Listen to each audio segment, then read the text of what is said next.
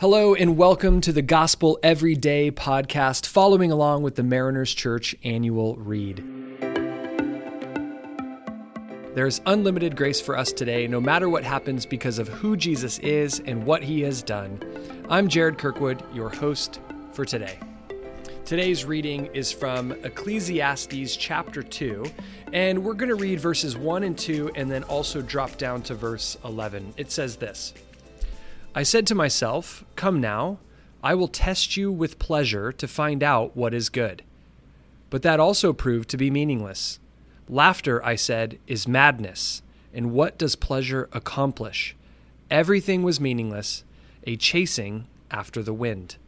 So clearly, if you've been following along, we're in this short section here all about God's order being disrupted. And anytime something that God created perfect and has been disrupted, the question is, what is the purpose, the meaning, the significance of those things that remain? And Tim Keller, in today's devotion, walks us through the pursuit of pleasure, the pursuit of joy.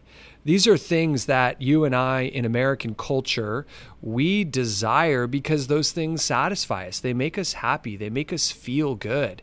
And we understand because of the way that we live in, there's entire industries, the entertainment industry, professional sports, the whole ecosystem of Las Vegas, foodie culture, Netflix, right? I mean, there's an endless invitation for us to pursue joy and pleasure, but the question we really have to wrestle with is, when we pursue those things for themselves, is it actually bringing us the pleasure that we desire? And is that really drifting us away and further from God?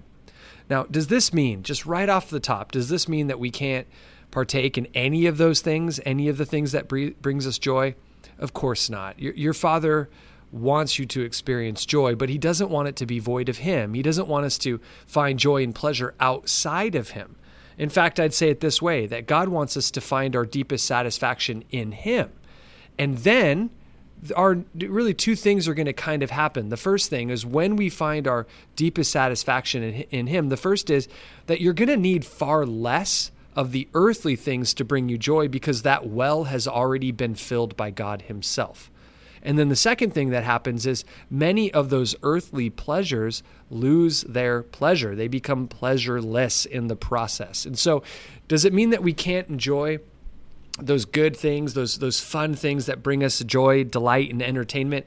No, it just means that we should seek to be filled with fullness of God and allow that to satisfy us. And then it'll leave little room for other things, but that still means that we can enjoy some of those other things. But I believe that as the journey of sanctification takes place, of us becoming more like God, we will find that many of those earthly things, the things that are not about God, they start to drift away and start to become less important to us.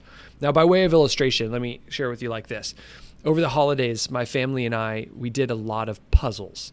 Because of COVID, not a lot of outdoor experiences. There was somewhat, cold weather that kept us inside. And so we just turned to puzzles. Not a huge puzzle family, but we thought, hey, let's find something new. So the first couple were really fun, right? We'd gather together as a family and we'd organize the pieces. We'd build out those edges, and then we'd work together to complete that puzzle. And what I started noticing is that as soon as we finished, we would ponder this masterpiece for about 30 seconds, but then we'd leave it on the table for a day or two.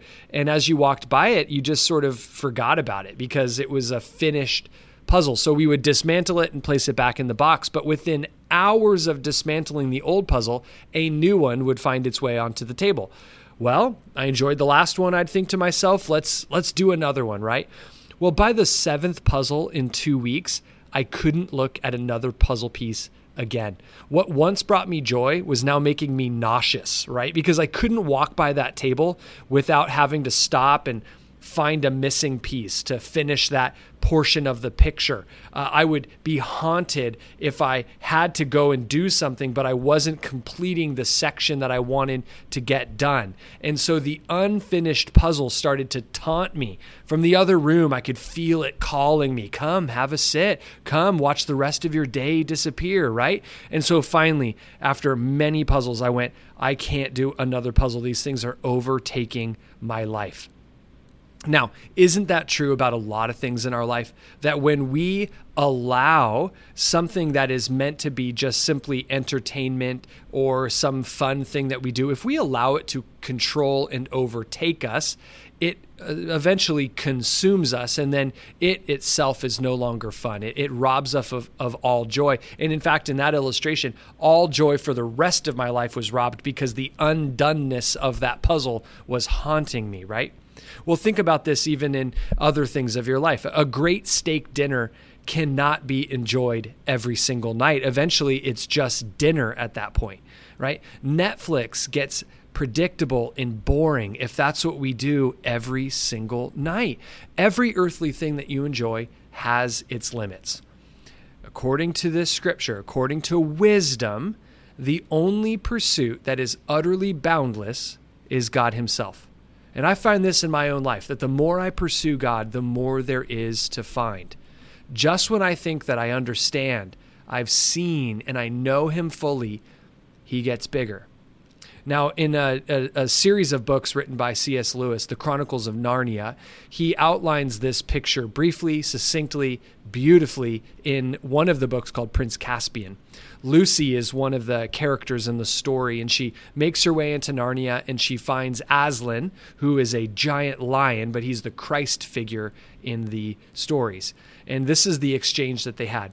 Aslan, Lucy says, "You're bigger." "That is because you are older, little one," answered he. "Not because you are? I am not. But every year you grow, you will find me bigger." I love this exchange. I think about this exchange often because this has been so true in my life.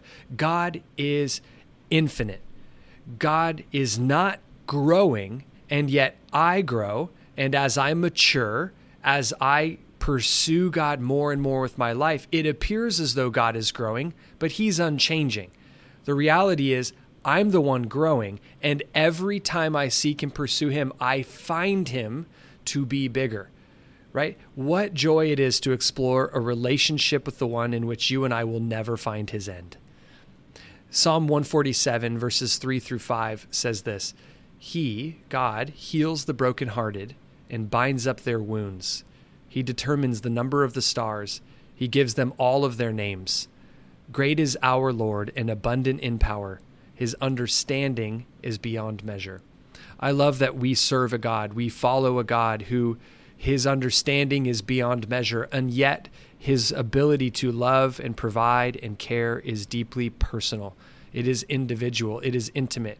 The way that he loves you, the way that he pursues you, the way that he wants to provide for you is exactly what you need. And so as you pursue him, you will find that every time you go to him, he grows. He will appear bigger. Now, he hasn't changed. It's just simply that you and I, as we become more like him, we get to experience more of him. So as we think today about this idea of entertainment and joy and pleasure, what brings you joy? Is it harming or separating you from God? That's really the first question we have to wrestle with is, are those things of joy and pleasure, are they separating us from God, or is it still possible to find God in the midst of them? Because if it's not separating it, let's enjoy it in moderation. But let's recognize that it is fleeting and those things will ultimately expire. And alongside that, find joy in God. Invite him, ask him, pursue him. True joy will last for eternity, but it will only be experienced with God. The kind of joy that we want to experience eternally is a joy that can only be found in God. So a couple last questions.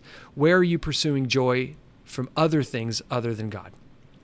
Where are you pursuing joy from things other than God? Number 2, what does joy in the Lord look like for you? For each one of us, it might look a little bit different. So how do you experience joy from the Lord? And then lastly, how might God want to refresh and renew you today? We seek those things for refreshment and for renewal, and God says, find those things in me. And so how might God want to refresh and renew you today? As we journey towards Easter, being Sunday morning today, I hope that you have enjoyed us for church. If you haven't, we may still have a service depending on when you're listening to this. And of course, it's available online as well. Grateful for you all. Let me pray as we close. Father, thank you for today. Thank you for the good things that you have brought into our life and that we can find you in the midst of all things.